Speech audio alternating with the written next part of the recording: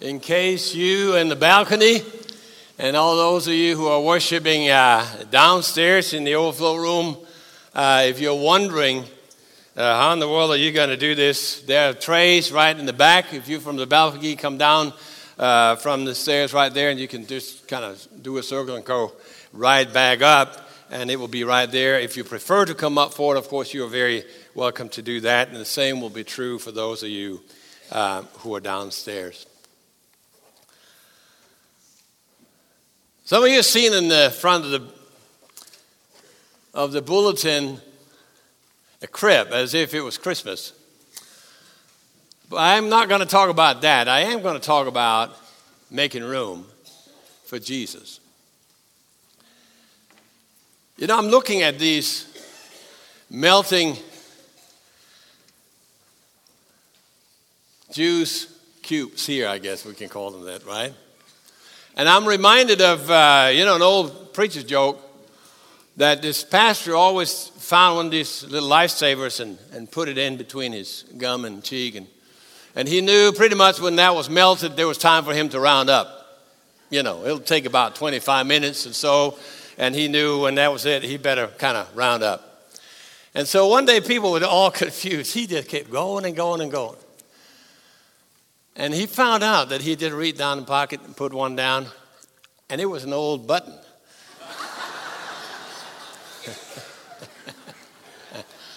I guess I'll just have to preach till all this is melted, I guess, something like that. You know, I think most of us have tried to be on a trip, and on a road trip, and we're going, and we're thinking, I could just make this time, but we need to be back tomorrow, and if I can get just one more town over, and I looked, and I know there are 4 or 5 hotels there, so I can just stop. It's now 9 o'clock, and but I can make it. So you get there only to find out that particular weekend when you were there, that particular day, something was going on, and some of you are smiling, so know you have tried that, and every room is out. There's just not any place to find anywhere. Or you have done other things similar where you expected to just kind of find room and there would be space available and there was not, and you're all frustrated and it's late at night or you're going to sleep in the car, whatever. Yeah. Well, something similar to that may have been what was happening when Joseph and Mary was traveling to Bethlehem. The text runs like this, chapter 2, verse 7, simply saying this: she gave birth to her firstborn son. She wrapped him in cloths and placed him in a manger because there was no room for them in the inn. This, of course, is a historical event, but I think there's so much more really to be considered, and not the least in this context where we are today, standing before this dripping crown of thorns right here. What does it mean there was no room for Jesus? And the Bible says, even in other places, he came to his own, those who should have accepted him, and they did not receive him. There was no room. So the question is, do you have room, really, for Jesus? We know he has room for you. But let me consider this with you just for a moment. Because we tend to think, and I think most of us kind of just write this off. He was just not a good guy. He should have had room for Jesus, right? But think of it a little bit. We don't hear much about this innkeeper in Scripture. But this was a very busy time for him. Just consider this. The emperor had just told the whole world, for all they knew, to be counted. That means that is a gift to the travel industry, yes? Every hotel owner, every innkeeper, anything is going, oh yay, right? Airbnb was kind of invented right then and there, right? Any kind of little room that you could find on the roadside, that was it. You caught it, I hope, with the Airbnb, yeah? The point is simply here to recognize that this was a time when there were plenty of customers for the innkeeper. All kinds of customers coming by, and it was about finding the ones that could pay the best, that could kind of fill the room and that particular inn with the greatest prestige, if you will. And some would come with entourages, some would come in other ways. Who had time to look at some kind of peasant coming in with a pregnant little old wife? And so they didn't find any room. Now, let me just say in terms of historical context, some of you are thinking that Jesus, therefore, they were giving birth to him out in the field, because the next verse it says, and there were shepherds in the field. And so Jesus must also have been in the field. That's probably not so. It's probably more likely that every other inn had at that time, there was this back area for all the animals where they could be while the customers will go in and sleep. And so it was just a stinky, smelly back area kind of where that was. And so they had to go out there. They could find some kind of shelter back there. But there were no room for them in the inn. Maybe he just simply was just not paying attention. We don't know exactly what was happening to him, but it is pretty common, even today, is it not, that we can get so busy kind of seizing the moment or getting a hold of the opportunity that everything that really matters kind of gets second place. I think of that sometimes when you think about, well, talk to young people, and they would say, Mom and Dad were so busy doing their stuff so they could buy me all the stuff I don't need, that they didn't have any time to give me, which is what I really needed. Or if you think about the things that you wanted to do that really mattered as you set out, even as a young person said, I want my life to make a difference. I want there to be significance and depth in my life. I want to find the time I can to reflect on the deeper things and share that with others. And suddenly the mundane takes over, and the things that don't matter, that we are never going to be held accountable for, suddenly fills everything, and we have no room for the things that we one day will be held accountable for. You can go on and on. What about this friend that needed to hear this testimony that we have, and we know he needs it, but it's just so hard to find room in our schedules to do this, or our own journey with the Lord. How do we find room for that? Busyness gets the better of so many of us. But notice here when Jesus says, even in Revelation, he's standing at the door in chapter 3 and knocking at the door to the church in Laodicea and said, Behold, I stand in the door knocking. Anyone who hears my voice will open the door, and I'll come in and I will supper with him. It doesn't say, and I will have a fast snack with him. It doesn't say I will grab a quick burger with him. It doesn't even say I will have lunch with him. It says I will sup with him, which is that meal which in the ancient Mediterranean world, for that matter today as well, takes the whole evening. It just is a lasting meal. The story is told about a man who was not treating his wife very well. It was not that he was beating him, he was just not paying attention, and always it was about him. And so when she died, they found her diary,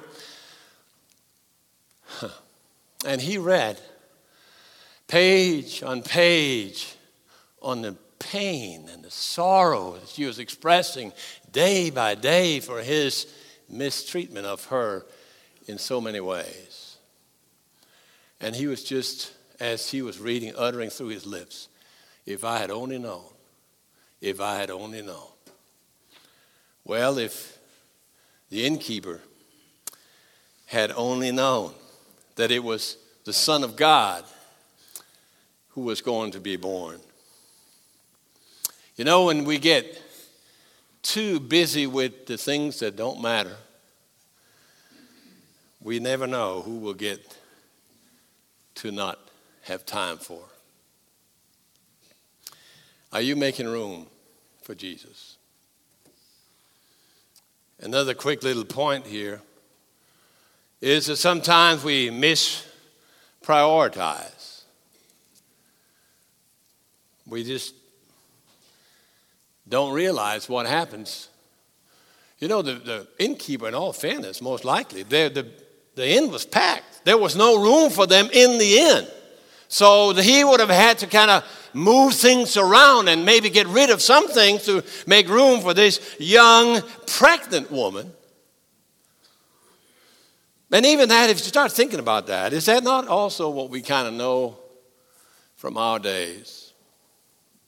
That when Jesus comes into our lives, there are other things that must go. There's just not room for both. You know, most people are not really irreligious. They're not anti-Christians. They're not totally opposed to any kind of spirituality. It's just, how do we find room? There are so many other things that have priority in our lives that we got to do this first. And before you know it, there's no room for the Lord. It's hard to find room to find 30 minutes to read the scriptures because there's this show that I must see on the TV. But you don't have to see anymore. Let me tell you how they all go. And it does not matter if you're watching an old show back from the old days with the Brady Bunch or you're watching a new NCIS, right? It doesn't matter. It's all the same, right? Things are reasonably good. Then something occurs. Something happens. There are bad people out there. And those who are the heroes in the thing, they take care of the bad people. And then things are okay for a little while, right? Until the next episode and the whole thing gets over again. Yes, that's what it is. You don't ever have to see another one. You now know what it is. All the time you now have.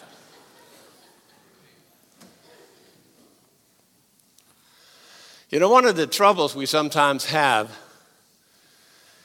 with prioritizing is that egotism, selfishness gets the better of us.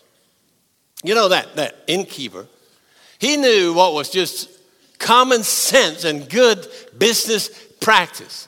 This was a busy time in his life. When would he again ever get a gift like this from the emperor? So he prioritized according to personal benefit.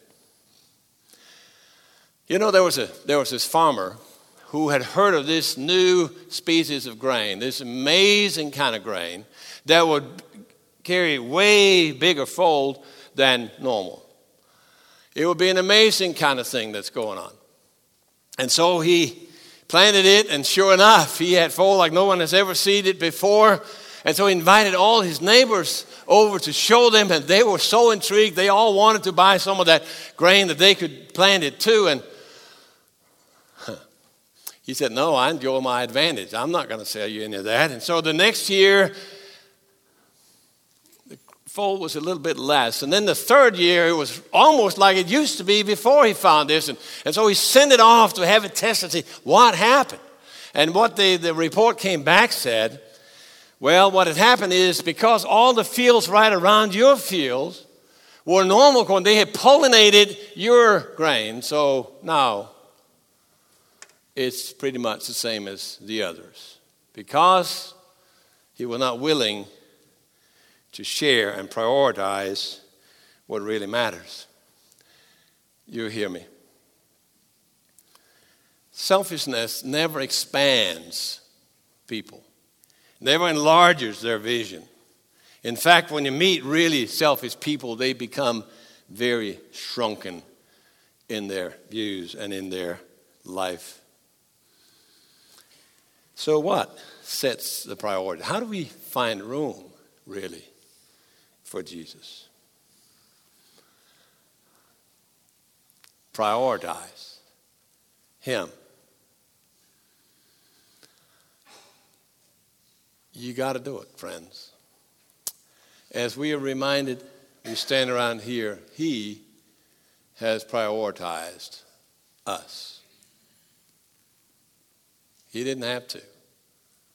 You know that. He did not consider equality with God anything to be grasped. That means nothing that was out of the ordinary. That was His. But He gave it up for your sake. For your sake, to make sure there would be room for you. You know, some people are trying to just push Jesus out because it's not all that important. In the end, it's just religious stuff. It's just morality stuff. It's just, you know, the Bible is a good book to read because it gives us good values. But in the end, it is not that important. And so someone's not trying to push it out and say it just will have to have second level importance. It can't be prioritized first level importance. Well, if you think it's something that can be pushed away, please recognize this. If you stood at the Colosseum in Rome and seen early Christians be thrown in front of lions that were ripping them to pieces, that seen them being put up on a pole and dipped in oil and lit as living torches in the streets of Rome, if you've seen all this when tens of thousands were cheering on, you would have said there would be no way that these small, peasant, confessing Jesus people would ever come to make a difference. Well, now if you go to Rome, friends, you see Colosseum in ruins, the history of the old days, and the Christian gospel. Jesus Christ is just doing very fine. Thank you very much.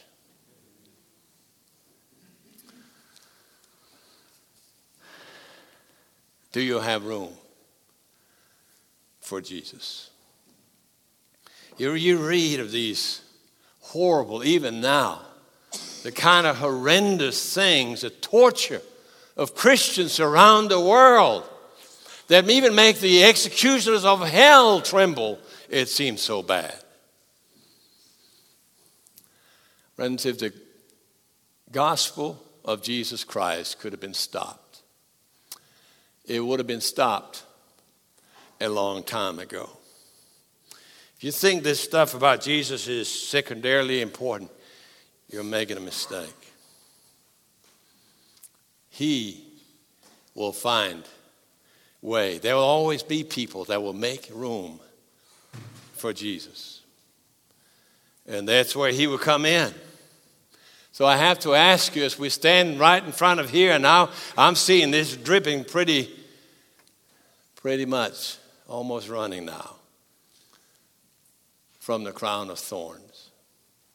Are you going to make room for Jesus? Are you going to do what you can also to let other people know that they need to make room for Jesus? There will always be people, you know, like the shepherds, who will praise God and have their lives filled with His peace and His presence. People that would praise God for all He has done with everything they have. Are you finding room for Jesus? If you could see from there and you see all these things stripped, you know He has room for you. If you have not found that room for Him in your heart yet, or in your lives, don't just make it a heart conviction thing. Make it a life-changing thing, friends. This is the time, even as you come forward, to participate. Bow your knees before Him and say, Jesus, I will make room for you.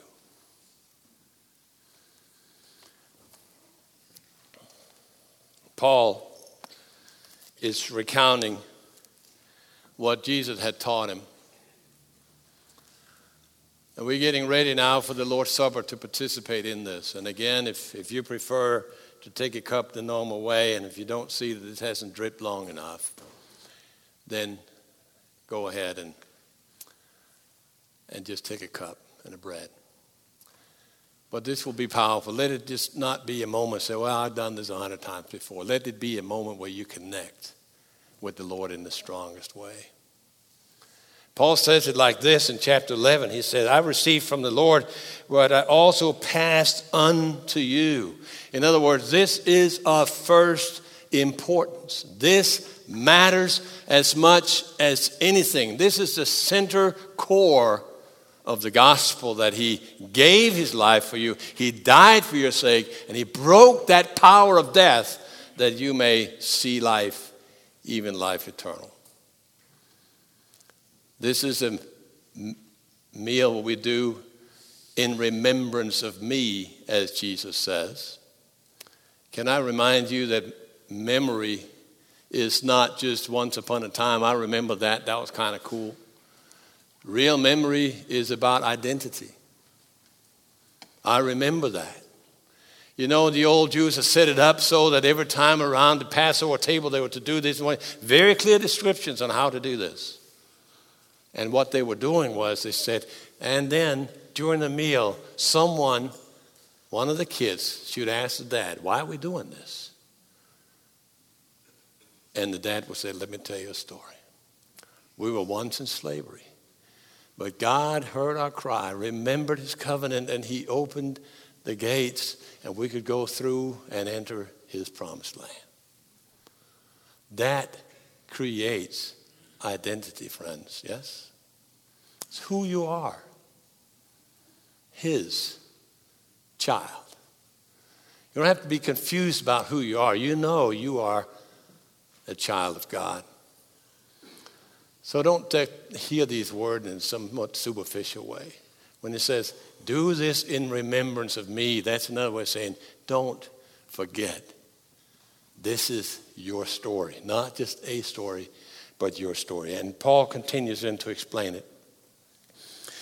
The Lord Jesus, on the night that he was betrayed, he took bread. And when he had given thanks, he broke it and he said, this is my body which is for you. Do this in remembrance of me. In the same way, after the supper, he took the cup, saying, this cup is the new covenant in my blood. Do this whenever you drink it in remembrance of me. 4, whenever you eat this bread and drink this cup, you proclaim the Lord's death until he comes. This is a testimony, friends, of what God has done. And that's going to go on until we see him and when he comes back.